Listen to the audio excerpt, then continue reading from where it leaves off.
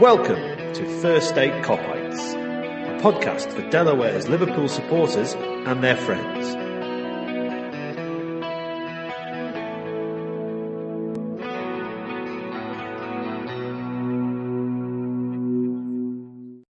Thanks for joining us on First State Cop-Ites. It's episode 5 of season 4, and it's the last episode before the season officially begins. I'm Paul, and I'm joined this week by Daz, who is in Baltimore, and Haitham, who is in Chicago.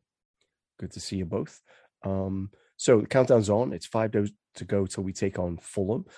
What we're going to do here in part 1 is look at the final preseason friendlies. Was the Community Shield quite so friendly? Well, we can talk about that. In part 2, the season starts Friday. We'll look ahead at that, and we'll kind of check the temperature of how we're feeling about where Liverpool are and maybe thoughts about elsewhere. I'm sure somewhere in there we'll talk a bit about our thoughts about City and how ready they are. And then in the final segment, we'll do our last set of thoughts on the Women's Euros. England beat Germany in the final after extra time. And we can talk about football coming home or whatever takes our fancy. So that's this week's episode. But let's start on Saturday, July 30th, which apparently was the 56th anniversary of England winning the World Cup, i.e. the last time an English team won an international tournament.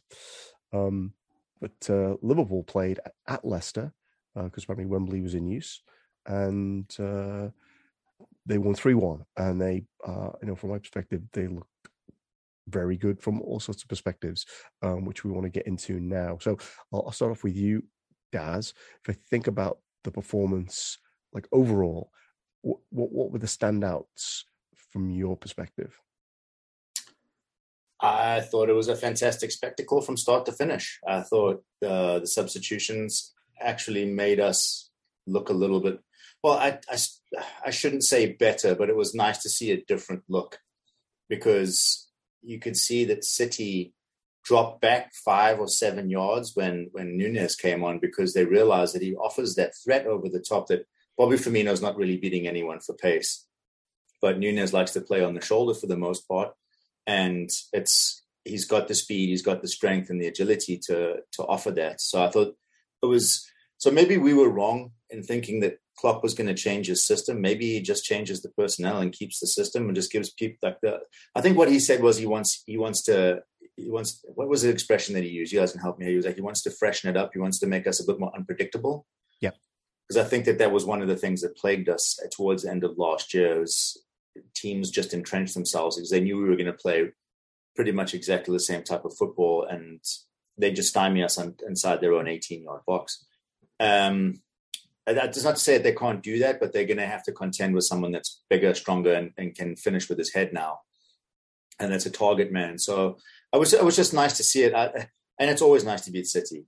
I just as a tangent, like the fact that they didn't pick up their runners-up medals not only speaks volumes about what type of people they are, considering all their fans are like, oh, it's only the Community Shield. It's the same Community Shield that you a-holes put on part of the Formidable. Remember that? Yes. It's right there on the front of the bus. When you guys were up on that your parade, the Formidable was right there. So it meant something when you guys won it that season. So it's the fact that they said that it didn't mean anything was belied by the fact that they didn't get their medals, which meant it was such a moody way of saying that it absolutely meant something. Right. But it's a tangent. I think there was some small stuff like misplaced passes, that kind of thing that you'd expect 5 games into a preseason. But by and large, I think that if you were gonna put us head to head against City, obviously we beat them 3-1. But in terms of overall performance, I think that we are, in terms of readiness, I think that we are significantly better, more ready for the season than they are. And the fact that we brought on blooded and as well as new substitutes, like it should fill those that have watched with some glee. And again, it's a Mickey Mouse trophy until you win it, as is evidenced again by the way that City viewed it. Yeah. So I think one of the things that I heard someone say was, if this had been against Crystal Palace, then I think people would have been within their rights to say, well, of course it's a friendly. I think anytime you face them, and to your point, I think they were definitely invested in winning. Why would they have been so complaining so much about Virgil punting the ball into the stands after Salah's penalty if it didn't matter? Which also brought me great glee to watch. Such a shithouse thing to do. And he's like, what are you guys going to do? Right. All of you. Well, I don't know if you saw the camera angle from behind the goal. Like they swarm around the referee immediately. He does it. It's like so sad. I mean, they're so entitled. It's just embarrassing. We'll touch on them in a moment. What I really liked actually was I thought some of the Liverpool's players, including Salah and Trent, looked really fresh. I thought Salah had a really outstanding game. Apparently, he had 100% pass completion in that first half, which I think for a forward is just astonishing. So, Hytham, I'll turn to you. Don't want to lead you on Mo Salah, but there were a lot of performances that we could take heart in. Yeah, he looks pretty fit and fresh compared to, and I'm talking about Salah, obviously. Yeah. Compared to the end of last season. And I actually heard some commentary about it earlier today. They were talking about the form that he's in, and the question was like, is it really good that he's at top level? I mean, obviously we've seen him the 3 to 4 matches that he's played in, and I was surprised, to see him in that form, especially after seeing the pictures when he was signing, and he's by the pool. I'm like, this guy's not doing anything, but obviously he's been taking care of himself. But back to the conversation that I was referring to, and what they were saying basically is okay, yeah, he's in top form at this point, and probably his form, just like the last year, is going to carry him towards the end of the year, or right around the World Cup or whatever. But he has about a month basically to rest, not like like Trent. Will probably play for England, Verge, all of those players. So, yeah, and I kind of agree with it. I'd like to see him, go in full force from the beginning. And it was great to see Trent. I totally agree with you. He was, just his passing, his crosses. There's an extra crispiness to them. And at the same time, I don't know what he's been doing, but it looks like he's buffed up a little bit too. Maybe he's trying to follow my regiment, but I'm not buffing up. I'm trying to, but it's not helping me. But yeah, I mean, overall, I thought it was a great watch. I had no expectations going in. It was, you guys had the conversation earlier about the Community Shield and what it means. I wanted to watch Liverpool play City, and did not expect it to be that big of a spectacle or that great of a game. And it was, I have nothing bad to say about the whole game. I think you mentioned missed passes and all that stuff. I did not see those. But yeah, I enjoyed it tremendously. Just one thing to mention about Nunez. I think, I think you guys share this view with me. I think it's going to be something special. I mean, everything about him so far, his runs, even his headers, the way he jumps off for headers or whatever, it's just like, not all forwards can do that. And I don't know, I just sense something special with him, barring hopefully no injuries or whatever.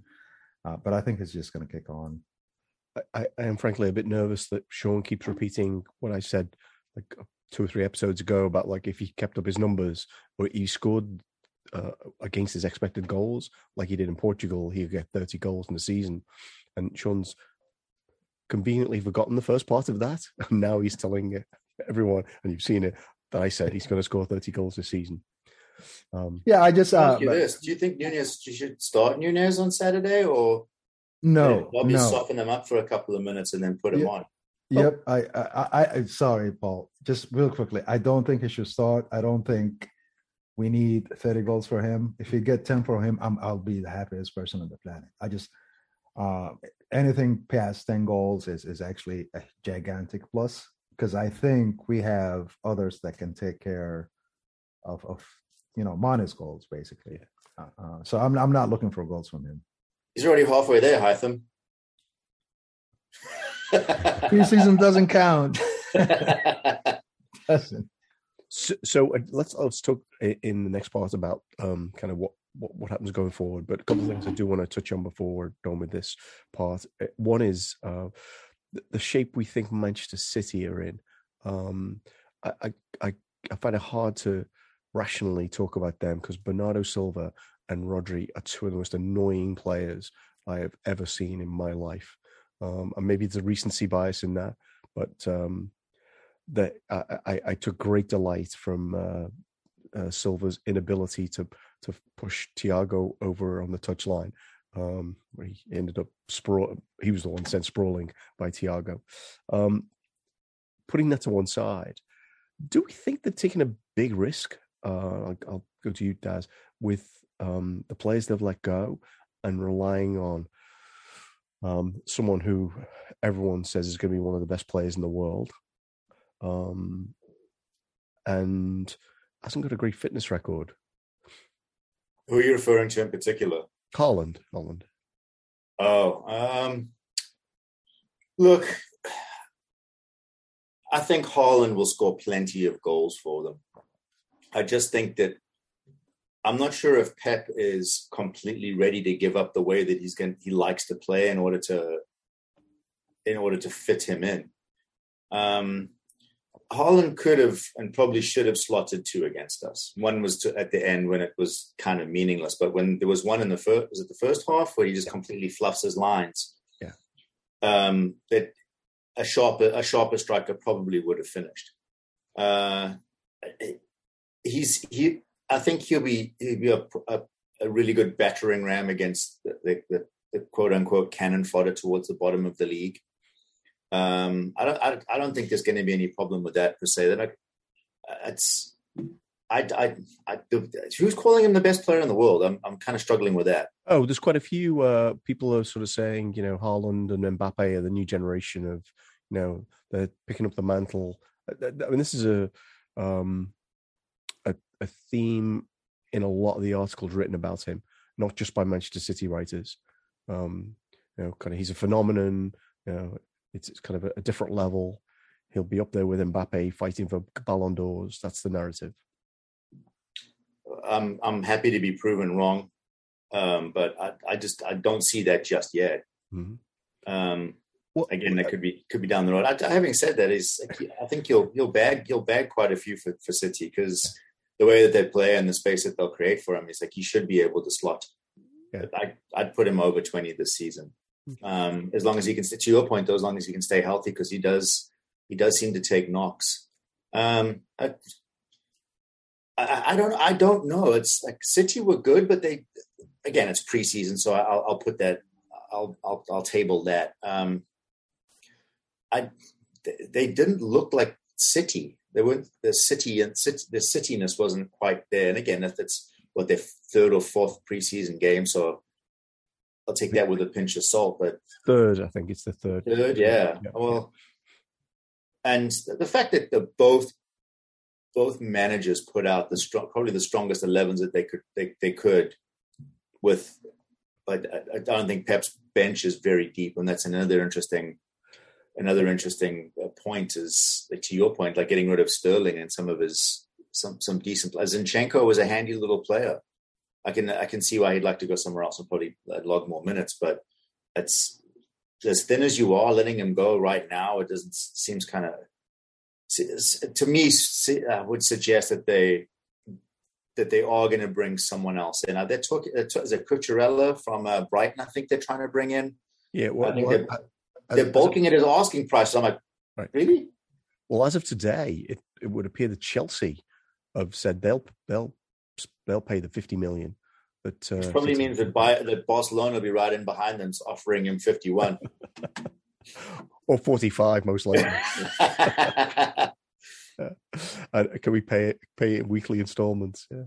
I look, it's City is City, that they'll get it right, but I think we all know that you don't have like 2 or 3 weeks to get into your stride. Yeah. 2 or 3 weeks, you're 6 points back, and that's pretty much it. Well, barring like some sort of precipitous collapse due to injuries, like unprecedented a number of injuries, like us in the COVID season. But I'm not sure they have the time to get it right.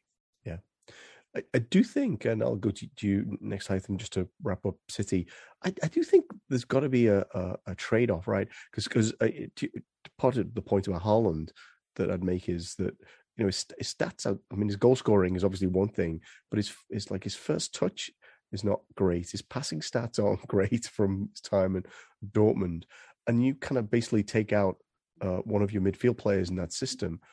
That means everyone else has to work a lot harder. And I don't know that they've necessarily. I mean, maybe it'll all work out for them, but I think that's quite an adjustment to be one midfielder down in that system. Yes and no.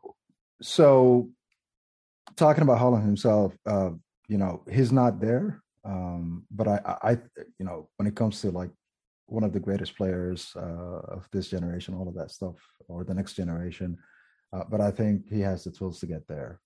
I've watched him a lot on Bundesliga. He actually creates a lot of goals, and I think the past couple of seasons, I can't remember how many assists he has, but there are. If you look at his stats, it's not just goals; there are assists too. With regards to City, I think first of all, about when we talk about their form from this past match and the couple of matches before then, we know that it takes City a while to adjust anyways, at the beginning of the season. So the first few weeks or whatever, I mean, they lost to Tottenham with Nuno, Espirito Sanchez, Nuno, basically, last year, their first match. So it takes them a while. We just know that. From, a playing perspective, yes, not having that extra midfielder is going to be an issue, but I think they need to adjust to him too, to Haaland, because I mean, you have people like Grealish, just keeping the ball and trying to, just keep it over and over and over versus just cross it into the box, put it up high in the sky. So there's a little bit of adjustment on both sides, but I don't see why it would not work with him and the talent that they have, especially De Bruyne. You have that guy. I mean, he's just going to put it for you on a plate to score. So, yeah, I mean, they're not up to their, known self, but they're going to get there. Just give them, I don't know, a couple of weeks. I don't want them to get there, obviously, but I just know it's going to happen. Well, I've got a little bit of kind of desire for them to fail. So in some of the questions, but I do think there are some. So just so here's an example, Daz. You said, where's the stuff come from? Goal.com has a recent article called "Kylian Mbappe versus Erling Haaland: Who is the future star of football?" I think that's the sort of. From Goal.com, that feels like one of those clickbaity puff. I think Neil Jones writes for them. Who's one of the more reliable, I think, Liverpool sources. And so one of the things it also says though is it's that Haaland had 10 assists last year and he scored 41 goals in 41 appearances. It looked like. So he obviously does assist, but that's apparently he's got 59 less than Mbappe over Mbappe's career in terms of assists. So. Yeah, I don't think they're at the same level at this point, but I think a couple of years from now it could get to that, and it's going to become the new Messi versus Ronaldo. Look, let's go down this rabbit hole for a second. I think the whole point about Mbappe is an unbelievable talent, but the fact that he decided to stay at PSG, and I think that it kind of sullies, or maybe muddies is the better word for it, like what his potential could be, because you're only really playing against the best in the world in the Champions League. Although he has won a World Cup, so that you can give him that too. I'm just saying in terms of club football, I think for his own development, going to like a Real Madrid or coming to us, playing in a different league that has a higher portfolio, for the lack of a better way of putting it, would have boosted his already considerable chops, I guess. Yeah. It just feels like he opted for the kind of the simple. They gave him a ton of money. Like, man, he's like, you're going to get paid. You're going to get paid. Good for him. But I'm just saying, in terms of legacy, and I'm not one of those guys that's going to just like cost out shade, because he's an unbelievable talent. But I think that for him, for his own like overall development and prestige, I think that he might have made the wrong choice staying at PSG, because it's PSG et al. When it comes to who's playing for that title. Although they were beaten a couple of seasons ago, under Pochettino. But it just feels like Haaland, I think, if he really wants to stay, like, he's done the right thing coming to the EPL. And this isn't like an EPL bias, but I think it's pretty much recognized that this is probably one of the stronger leagues in the world. And it's week in and week out, it probably has better competition. I know that there's a debate about that, but I think it's generally accepted by a lot of pundits that it's if you're really going to try and boost yourself, you want to come to the EPL. Yeah, it feels hard to think that the best player in the world plays in the French league at certainly, but he's young, and there's still a possibility that he'll end up somewhere else before long. You know what he could do is now that he owns PSG, he could just like move them to London. He could call them LSG, London Saint-Germain. Well, rather like Manchester City, they're actually a team that could play anywhere, right? It's the given ownership and everything else. Okay, final words on preseason. We played a second game on Sunday, yesterday, July 31st. And managed to lose 3-0 to a French team from the league we were just meeting. Well, there goes that whole thing. Great timing. Well, if you saw we saw the game, right? I mean, honestly, I think they had 4 chances in the whole match, Strasbourg. I think the big story was that team could have had Kelleher, Ramsey, Tsimikas, Keita, Chamberlain, Jones, and Jota. You would have expected them to get a run out in that game. And of course, none of them were available. So we ended up with a very young looking team. And a couple of players maybe stood out, maybe didn't do themselves any harm. One of them clearly wasn't Tyler Morton, because it was announced today he's off to Blackburn on loan. So I thought about the game, Daz. You know what? I'll punt to Hytham because I talk too much. So I'll let him have first crack at this. Oh, I'm gonna have to edit that out. To be honest, I hate saying that. To be honest, anyways, I only watched the last 20 minutes because I was watching the Euros final, and totally forgot about the match, and then realized that we were playing. So it appeared that it was a period of, I don't know, 5-10 minutes where Strasbourg scored the 3 goals. Yeah. And they were all mistakes, which kind of took me back to the game against United. 3-4 mistakes and 4 goals. So it was kind of the same. Same 17-year-old fullbacks played in both games as well. Yep, exactly. Obviously, Mbaya, I think, is the right fullback. I think, he has a lot of potential, but he's pretty raw, especially when it comes to defense. Offensively, he's just, his crosses are not there yet, but I think his tries are pretty well.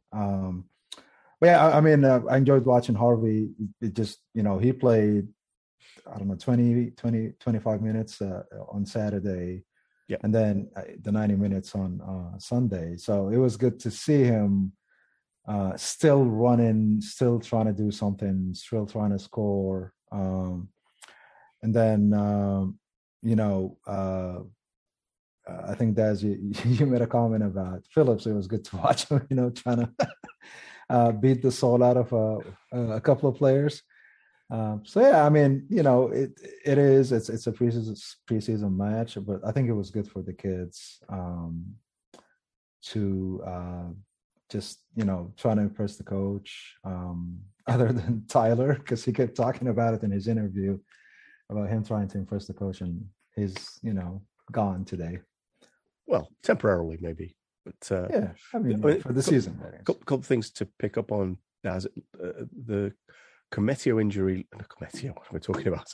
Konate injury. I was reading a piece about Bakitic, and one of the comments was, "Why do we hype all these players? Because Koumetio was going to be the next big thing, and we haven't seen him for years."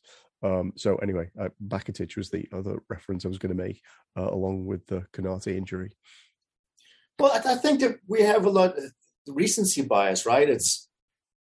We have a lot of players that show real sparks of coming to life, and then they just disappear, and we forget about them. Like, oh, well, what about that guy? And what about this guy? Like, it's an incredibly small percentage of young players that make it into Liverpool's first team. Yeah. And I love watching them play. I'm admittedly, if I had access to more time, I'd probably watch more of the youth games just to see what they look like in their own quote unquote milieu. Because Curtis, you can see the way that, like, and I'll just transition to Curtis for a second, because the way that he used to play was with more reckless abandon. He was the fox in the box kind of guy. He was given more license to do the stuff that we enjoy watching. Whereas now he has to be more disciplined. So he had to change his game somewhat. So I think he's lost a little bit of what made him Curtis when he was younger, but it has to happen at some point if you want to fit into a system where you're a cog in a very big machine. Yeah. And I don't think it's fair to cast the kids out with the bathwater, so that the baby's out with the bathwater, because a lot of these guys will go on to have really good careers potentially somewhere else. And like, oh, I remember him. Like, he played for us and he looked really good. Yeah. And there's a couple of kids out there that look like that. Bakitic, he's covered himself in quite a bit of red glory. It's just when I've seen him play, he's intelligent with the ball, and I think he utilizes space really well. He passes it really well. He doesn't seem to be afraid. He's 18 this year. He's still got an umbilical cord attached to him as far as being a footballer. But he looks like he's been playing the game with us for years. And I hope that he gets a little bit more time. You probably won't see it. Like, it's because we do have a couple of break glass in case of emergency situations. Like, we've had kids on the bench at European matches, even on Premier League games. And so it's not outside. It's not beyond the pale to think that some of these guys might get a couple of minutes. And it was really heartening to see some of them play against like big boys. And Strasbourg brought their first team. They didn't come to mess around. They came to play. Yeah. They didn't know what Klopp was going to roll out. And for them, you're playing against Liverpool. That's always an excuse to bring your best 11. Yeah. And Bakitic really impressed me. I think Chambers, I can see something, that kid Clark that we picked up. He's got something to him as well. Like, it's just nice. It's nice to see them playing like actual football against actual footballing teams at a senior level. Yeah. And I think that I've always say this about our youth. Like, the future is bright. Whether or not they make it for us or they go somewhere else, I think we've got some footballers. And again, like, it takes sometimes years for these guys to get polished. The Wayne Rooneys of the world are. They don't happen all that often, and you can point to there's some glaring examples of where it does. But again, like, you're talking about statistically, it's a really small percentage of someone that age making it and becoming some like a recognizable world star at that age. And yeah. I think we've got a couple of guys, we've given them some time, and that's one of the beauty about Klopp is like he's not going to shove anyone into a situation he doesn't think that they can handle. Yeah. And I think that he shows them the trust and respect that will probably help them not only develop, but have them run through walls for him. And it's a testament not only to Klopp, but our recruiting staff and the overall system that we run. Yeah. Well, I do think a lot of it's about the system and the way it's changed. And I think you're right. I think 17-year-olds who end up being kind of world stars have got a lot of things going on. Like, not only do they have ability, they also need to be probably physically bigger than someone who's typically their age. But I think he probably is one to look out for, Bakatic. The Athletic had an article on him today. Was it? I think it was Saturday. I read it today, and they had all these screenshots of him receiving the ball in midfield under pressure, and like his ability to find kind of short, quick passes and play out of presses was really impressive. Didn't he have a long-term injury too? He did. He missed. Yeah. He missed the end of the 2021-22 season. Yeah. So I came to find out he's actually Spanish, but his father, I believe, is Serbian. Yes. Played for Serbia. Yeah, that's right. Yeah. I don't know if this is true, but somebody suggested that Thiago's father actually played on the same team as Bakatic's father. I should have fact-checked that one, but that would be a bit wild, wouldn't it? The age difference, what? Thiago's what, 32, 33? So it was his father, Thiago's father, who I think was a Brazilian international. I think they played at the piece said they played at Celta Vigo for a year at the same time. And on that stunning note, we're going to end part one. We'll be back to talk about the prospects for the weekend.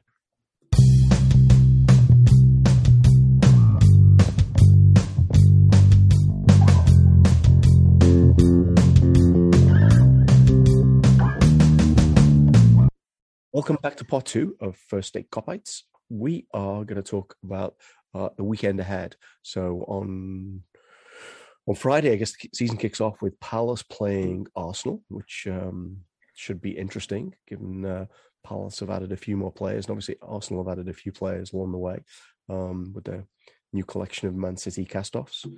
We play the early game on Saturday away at Fulham. Let's start. I'll start with Hayden this time. So, thinking about the Fulham game, what are your hopes and expectations for this one?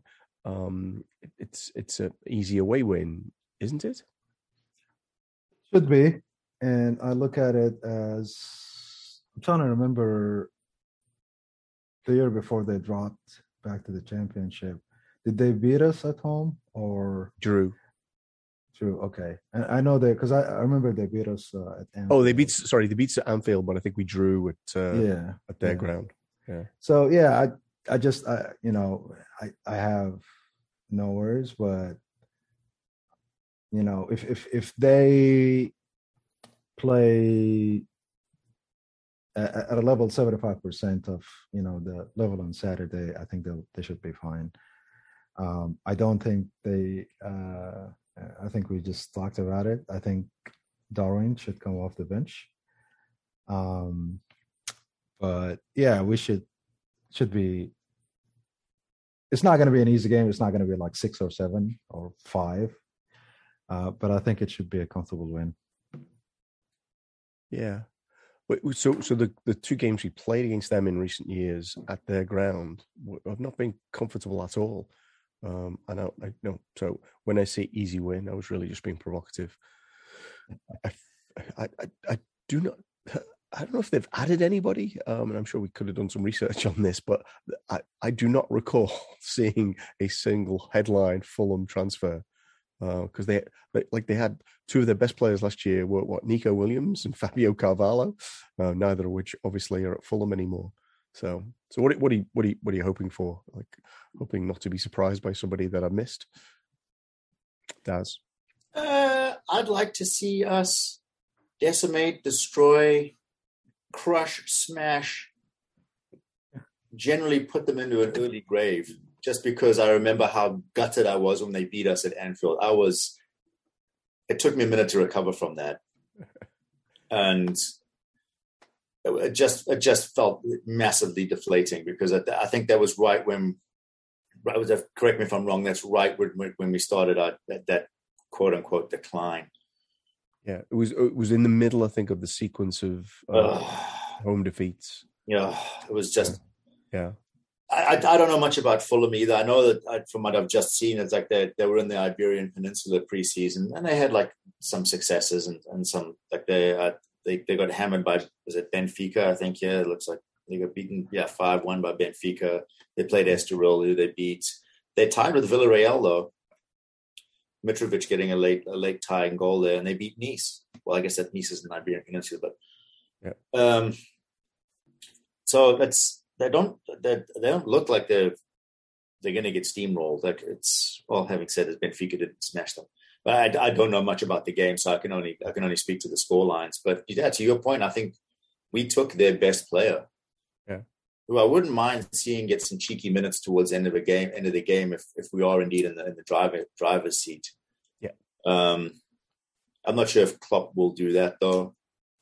I don't know. Like, does he tend to do stuff like that? Like trot out players to put the boot into their whole team. So I think it's very likely this is a team that he'll do the 4-2-3-1. So with two midfielders and an extra attacking player. And I'm just looking here because I was like Fulham transfers. First thing that came up was a headline which said, "Frustrated Silva admits Fulham are not ready for the Premier League." Okay. Oh, there's that. It looks like they signed Leno from Arsenal. Okay. Oh, they got him? They got Pereira from Man U. Remember Pereira? Yeah. No. Brazilian. Mbapo from is it Leverkusen? One of the German teams. He plays for Switzerland, I think. He's a Swiss international. Mbapo, he has like dreadlocks. Okay. Those are the ones that I stumbled on. But yeah, I saw the headline that says he's not ready, or they're not ready. Well, I'm just looking at this squad, and some of the, I mean, these essentially, there's a lot of players in there who've already tried to stay in the Premier League and failed. So, well, got a couple of US players. Anthony Robinson's there. Tim Ream. Yeah, I'm keeping the Team America alive. I'm still not filled with fear. So I guess one of the things though is Klopp does not seem to like early games because he says it disrupts our rhythm. So that may be in Fulham's favour, but I don't see too much else. I guess the crowd will be up for it. Although I did read that they're charging some, like all the tickets are really expensive for this game. So maybe they won't have any of their real fans there. There will be people who are doing day trips. No, they'll still get their regular. That's against Liverpool opening game of the season. That's one of the reasons that they realize that they can gouge, because people will pay it. Yeah. If we were playing against Brentford, I'd probably potentially not, but then I don't think that they'd probably charge those prices. No, doesn't feel like a Brentford thing. But anyway, there's another reason to want us to win. Price gouges, yes. Okay. Let's quit. So I think we have a sense that, rolling in after Saturday, because I think Sunday doesn't really count, should be in reasonably good shape. Got options whether Darwin Núñez starts or whether he comes off the bench. Feels like we've got options, and we might well play, a more attacking system, depending on how Klopp views Fulham. I think. Again, I think there'll be a bunch of teams that will come up against this season, and I think we'll play a much more attacking formation. Is my take. Well, I think anything that he can throw in to try and disrupt what people think we're going to play. I think that this year, if he says he wants to be unpredictable, I think he might do that. Yeah. And the great thing about the 5 subs is you can ostensibly, not that you couldn't do it with 3, but you can, bringing on 5 players, you can ostensibly change the entire way that you play. Yeah. And I think we talked about this. We touched on this with the Community Shield. Given the players on the bench, even with all those injuries, we're in a pretty good position to be able to change things, whether it was with Núñez or Carvalho or whoever. Keita even, yes. Okay, so let's one final thing before we kind of wrap this piece up, and then we'll talk a bit about the women's Euros. What anything else catch your eye in the rest of the weekend? Anything you could be looking out for? And the answer might be no, but just for to Ali to be ready. Honestly, okay. I'd like to see him back between the sticks. I had a lot of animosity in my heart for Adrian after we got beaten by Atletico Madrid. But the guy just seems like such a genuinely nice, awesome person, loves what he does, loves playing for the club, obviously well respected in the dressing room. I was made up for him. But having said that, it would still be nice to see Ali back between the pipes, because it does provide us with a different level of confidence in the back. Actually, I did notice on Saturday, Adrian's passing obviously is not at the level of Alisson's, but he wasn't kicking the ball in the middle of the field like he did in that game against Atletico. He was like trying to pass out, but at an angle, and a couple of times he just went straight out, which is obviously a lot safer than what he did against Atletico. I think he did. Yeah, exactly. I was going to say he did, and Virgil he did, and Virgil just went at him like. Oh, he did. He almost scored. Yeah. Oh, I must have been busy getting my pint refilled. Dude, my nails grew 5.5 inches as I scraped them across the tabletop. Oh, well. Yeah, and I don't want to be negative. I agree with everything that you guys said about him, but it just felt like he could have done better with the goal that City scored. But again, preseason, people make mistakes, but that's just other than that. Shank pass or whatever. That was the other thing that I. He had both hands on the ball for that. That's a foul. Whether or not he had full possession, you have both hands on the ball. That's usually whistled dead as soon as it's kicked out of your hands. Yeah, I do think the VAR was so busy with their offside lines for offside that they kind of missed the really obvious. It's like, isn't the ball dead once he's got his hand on top of it? Isn't how Schmeichel got a goal ruled out? It's exactly the same thing with Virgil when he got taken out by Pickford. They were focused on the offside and not him getting nobbled by that T-Rex arm bollocks. So what I did expect someone to bring this up, but so obviously our game kicks off early. The 5:30 in the UK kickoff on Saturday, I don't know if you've seen this, is Everton, Frank Lampard's Everton against Thomas Tuchel's Chelsea. That could be a really interesting game and could be a complete disaster for somebody. Yeah, I don't feel like watching that one, to be honest. What one team is just not there, will never get there, and the other team is still trying to figure themselves out. So it's not going to be which is which. Yes. It's not going to be quality football. I don't know. No. It's really more the theater that I'm after. Well, that's just what you're saying. You want to watch. Who do you want to see fail/succeed more? Yeah. Well, I mean, wouldn't it be funny if Everton actually did manage to win that? I guess they beat Chelsea last year, right? They took 4 points off Chelsea. They did beat them, and that's when they stormed the field, right? Yeah. At the end of the season. I don't think it was. No, it wasn't that one. Was it? Wasn't that one? Game after? Yeah, it's easy. Honestly, it's tough. Yeah. It's tough to figure it all out because they seem to do it every time they win now. Yeah. I know Sean was saying that they'd planned a bus parade or something for the first game, or going to greet the coach. It's like it's going to be a long season trying to do that 19 times if that's what it takes to get the team on board. So I'll casually mention then before we finish part two on Sunday we've got United kicking off against Brighton. That might be interesting. In terms of Brighton, probably aren't the ideal team, I would have thought, for a team in flux to be playing. But we'll see. The only way that gets more interesting is if they actually bring it back a week afterwards for a penalty. That's the only way that gets more interesting than how it ended last year. Yeah. Last year or the year before? The year before, yeah.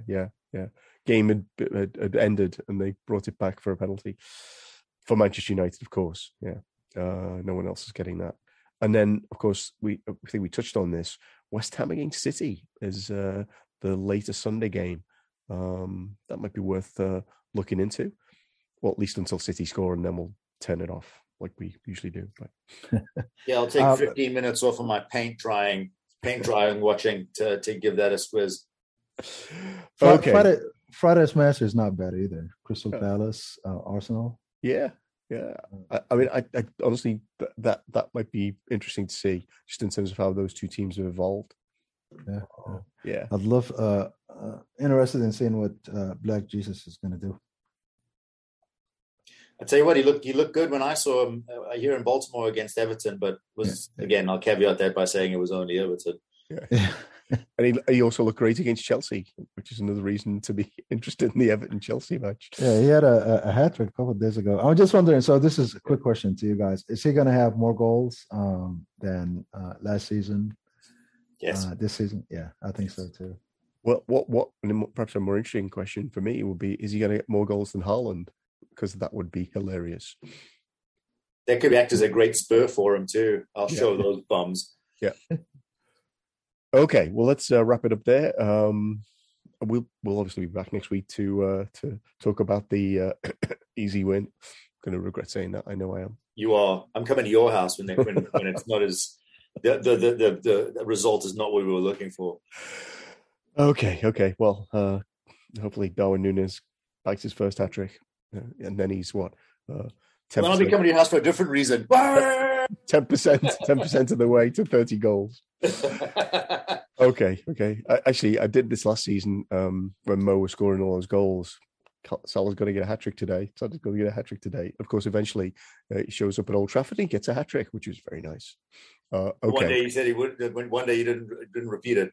No, I did. Every game I said to my daughter, it's Salah hat trick today. Anyway, let's leave it there for part 2. We'll be back with part 3 to talk up the Euros.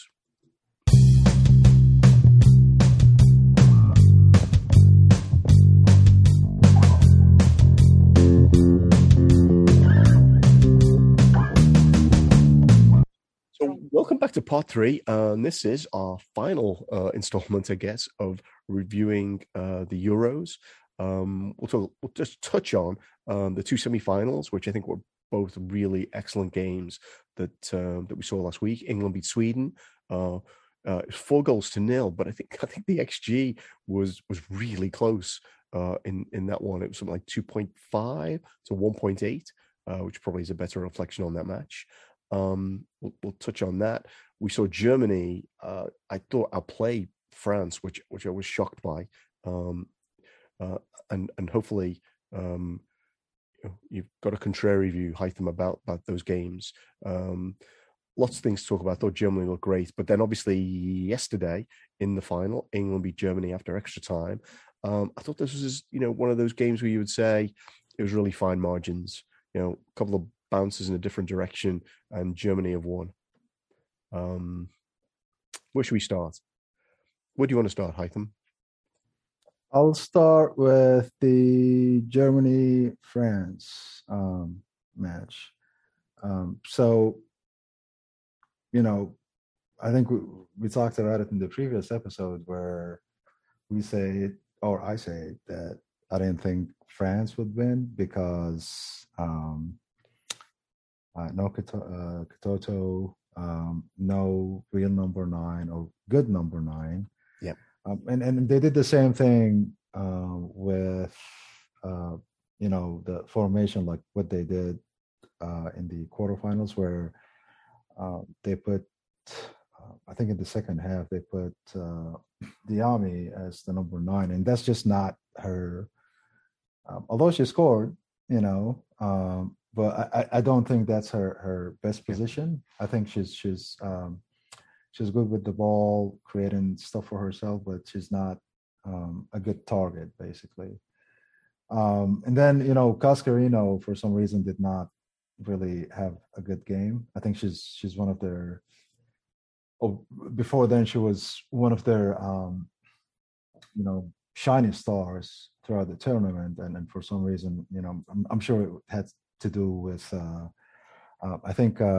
The number 6 for Germany, she was just Oberdorf. Oberdorf, yeah, she was just sticking to her like a glove. Yeah. But yeah, I think Germany won tactically. I thought it was well deserved. France could have won. They had the chance to win, but there were like a few chances that they just missed, and not made good use of. And then the other piece of it too is it just felt like deja vu. Why isn't Mateo starting? When I started watching the match. And she did the same thing. She came in and they started playing better actually in the second half. So yeah, I mean, Pop was Pop, and she won that game for them. And I'm sure we're going to talk more about her. Did you think? I honestly, well, at no point did I think France looked like they were going to score. I thought the goal they got came completely out of the blue, and it was very fortunate, right? Because it hit the post and hits the goalie and goes in. I thought they had better chances in the second half. Unfortunately, the couple that come to mind were by Basha, the left winger. It looked like, instead of making the right pass where someone was open, she just wanted to shoot it from wherever she was. Yeah, and I feel like they were just a pass short of actually having a really, really good chance. It was a couple of times. And then Renard, bad aim. She had a couple. I thought she had a couple of actually good headers, but again, the aim was not in the right place. I wonder if she finished the tournament with the most efforts on goal, or possibly most efforts, because a lot of them weren't on goal, right? Yeah, absolutely. I do think the Germany looked quite good, and one thing I should say is Hytham's prediction was absolutely correct. He said the final would be between England and Germany. Just a word on the Sweden game. I don't know how much of that game that you saw, but I felt like for 25 minutes, like Sweden were the team that was likely to win. Mm-hmm. And then it really felt like the Mike Tyson comment about like everyone has a plan to get punched in the mouth. Once England scored, it felt like the confidence just drained away.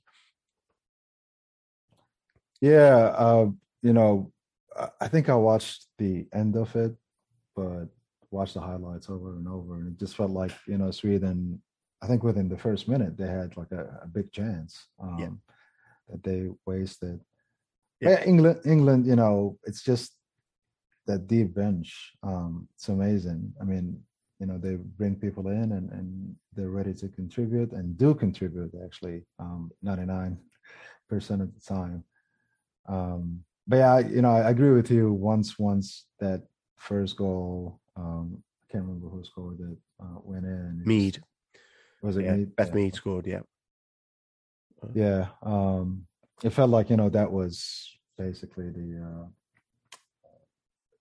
dynamo effect, started taking place then. Question for you, Daz. I'm sure you've seen the Alicia Russo back heel, because that got more attention than anything. Is it just me, or is that a bit overhyped as like a what they call it, an iconic moment? Unusual nature of, isn't it? Like it still goes in. It's like you knock it in with your hat, it's still a goal. But if it's a sombrero, then it looks better than a regular hat. So look, it was nice. It was nice, but at that point, it was like, to your point, Sweden just looked like they'd completely given up. And I think the goalkeeper made a couple, if I remember correctly, made a couple of howlers in that game, and it completely crushed Sweden.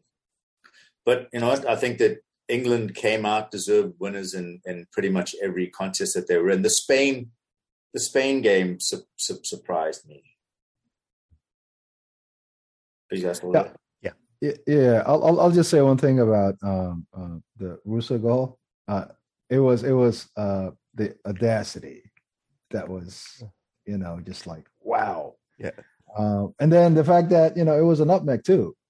So I'll give her that was a good goal. I thought it was a good goal. I liked it. So I had a debate about this. Was it a nutmeg? Don't you have to collect the ball on the other side for it to be a nutmeg?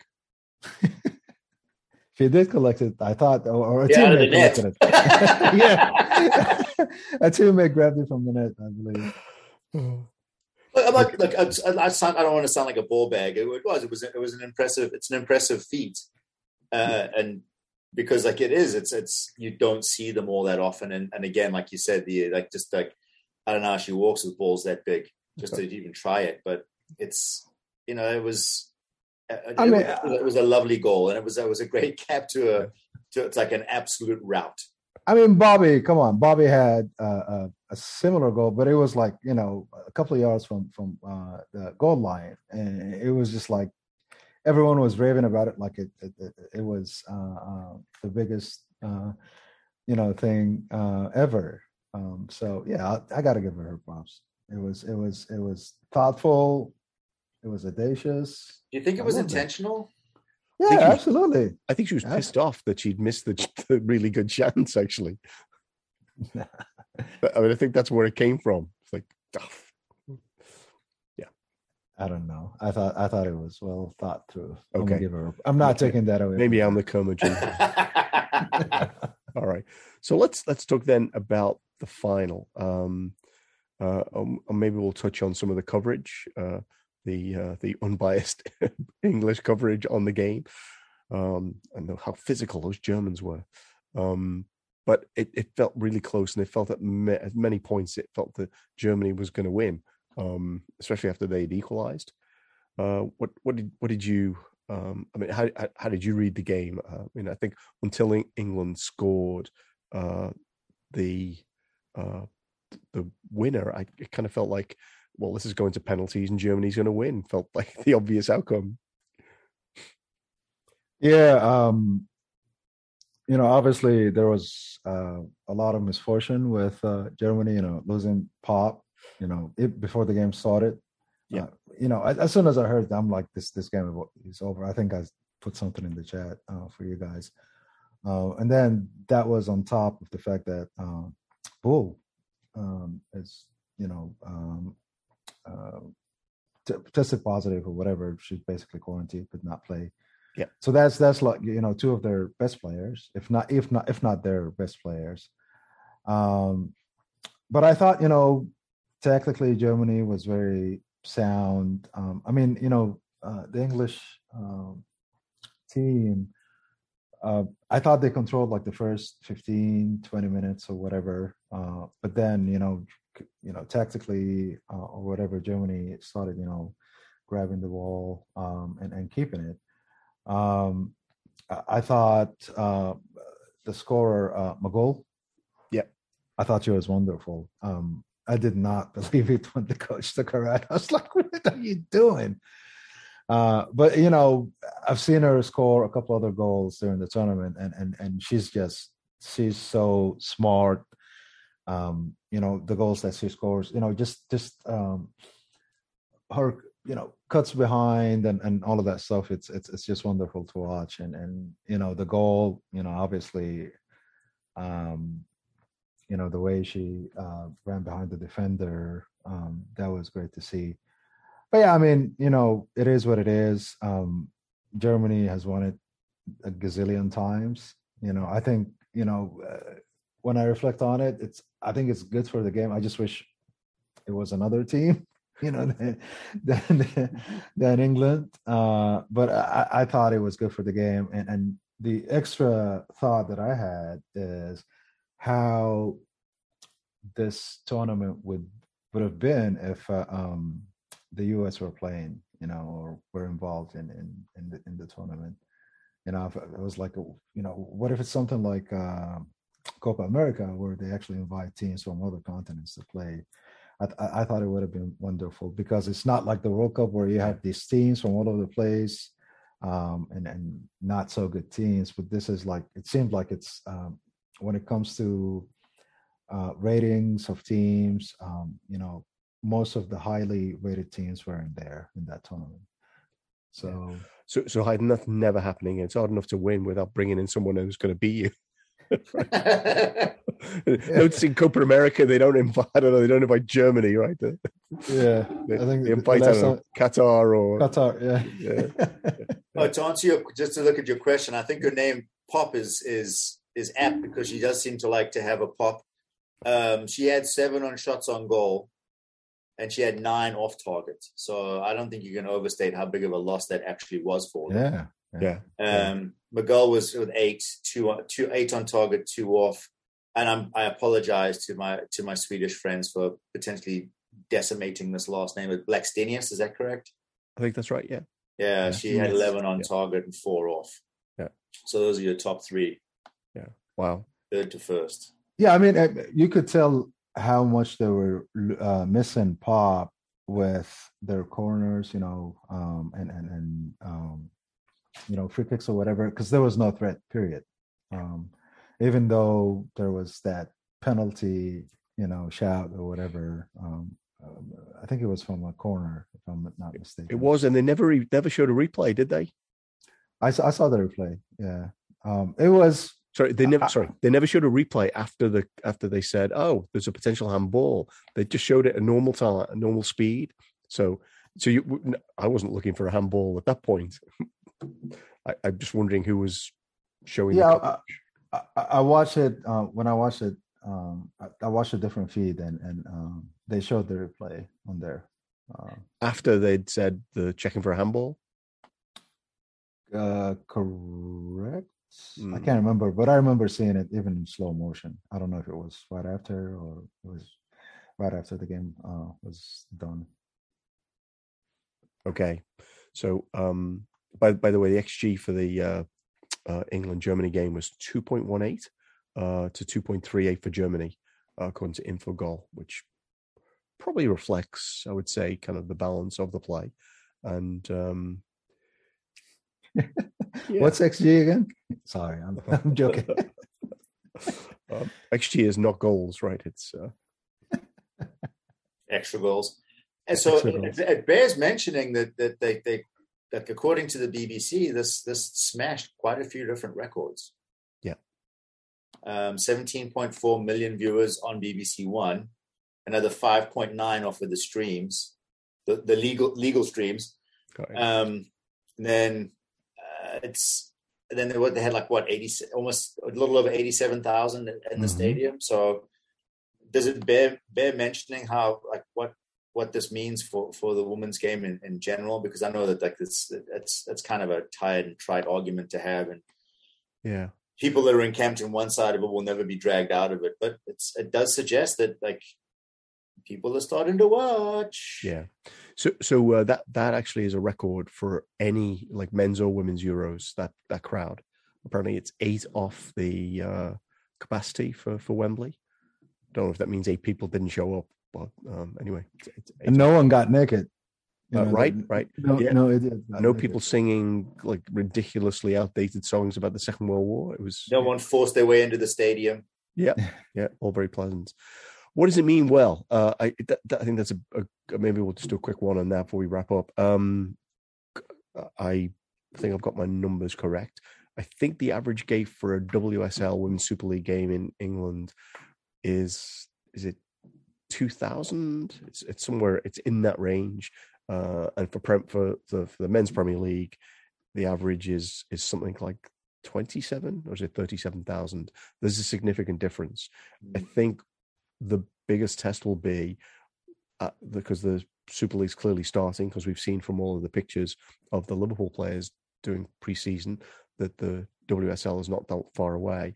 I think that's going to be the big test of what its sort of lasting impact is in England, because I think that's the place where it will have the biggest impact. I think one of the players in the post-match right afterwards said that was what she alluded to, right? Was you need to come and watch the WSL games or watch the club level games.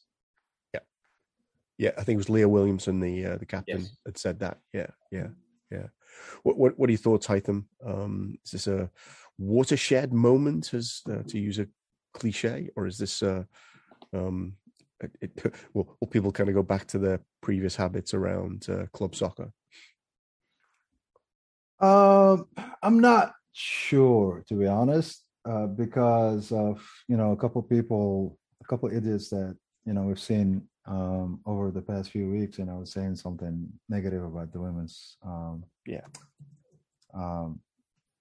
game coverage and all of that stuff, and they're tired of it or whatever. And some other guy was saying that why are there I can't remember his name, but he went publicly, he's a lord or something, and why are there Lord Sugar. Yeah. Hey, he's the kind of person we don't retweet, by the way. Until those types of people are actually gone and eradicated from society, I just I think people are going to look at the women's game from a different angle, versus just concentrating on the quality. And it's very just, it's a good watch. It's a really good watch. I really, really enjoyed it. Even watching, teams that are not as good as the top teams. It was really enjoyable. And the same is true here in the US, with the NWSL.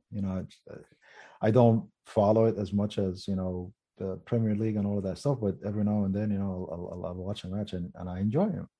Tactically, they're sound. Women's Champions League's final was a cracking watch. It was absolutely. Yeah. So to summarize, I'm hopeful, but at the same time, you just you never know.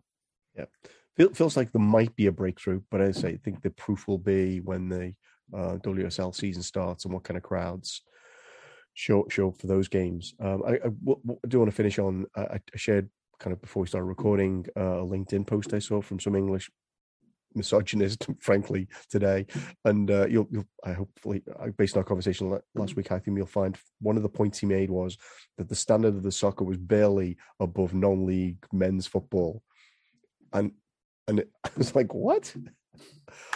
Yeah, I'm pretty sure there's a bit more finesse to this than I don't know. Anyway, he claimed to be a person who went and watched a lot of football. He also went on to basically try and persuade people that the equity, equality weren't really that important, and he got a suitable amount of abuse on LinkedIn, which is usually not the kind of platform where that sort of stuff happens. Yeah, sure. I'd love to see it. Yeah, linked out, man. Linked out. Well, what's somewhere? So there were so many funny things, but I'll finish with one. What was so funny was someone pointed out that LinkedIn had actually sponsored the Women's Euros, so they might have a different view to him. And we'll leave it there. Okay. We will be back next week after Liverpool have taken on Fulham, and hopefully I haven't jinxed them. Thank you so much, Python. Thank you so much, Daz, for joining me today. I think we will be back next week. If you enjoyed the podcast, please share it with a friend. Follow us at First Day Copites on Twitter. We only tweet and retweet from sources we think are credible. Finally, music is courtesy of Hypnotic. They're a Welsh electro-pop band, and you can find them at https://hyperfollow.com/hypnotic. Hypnotic is HYPENOTIC. Thanks so much to them.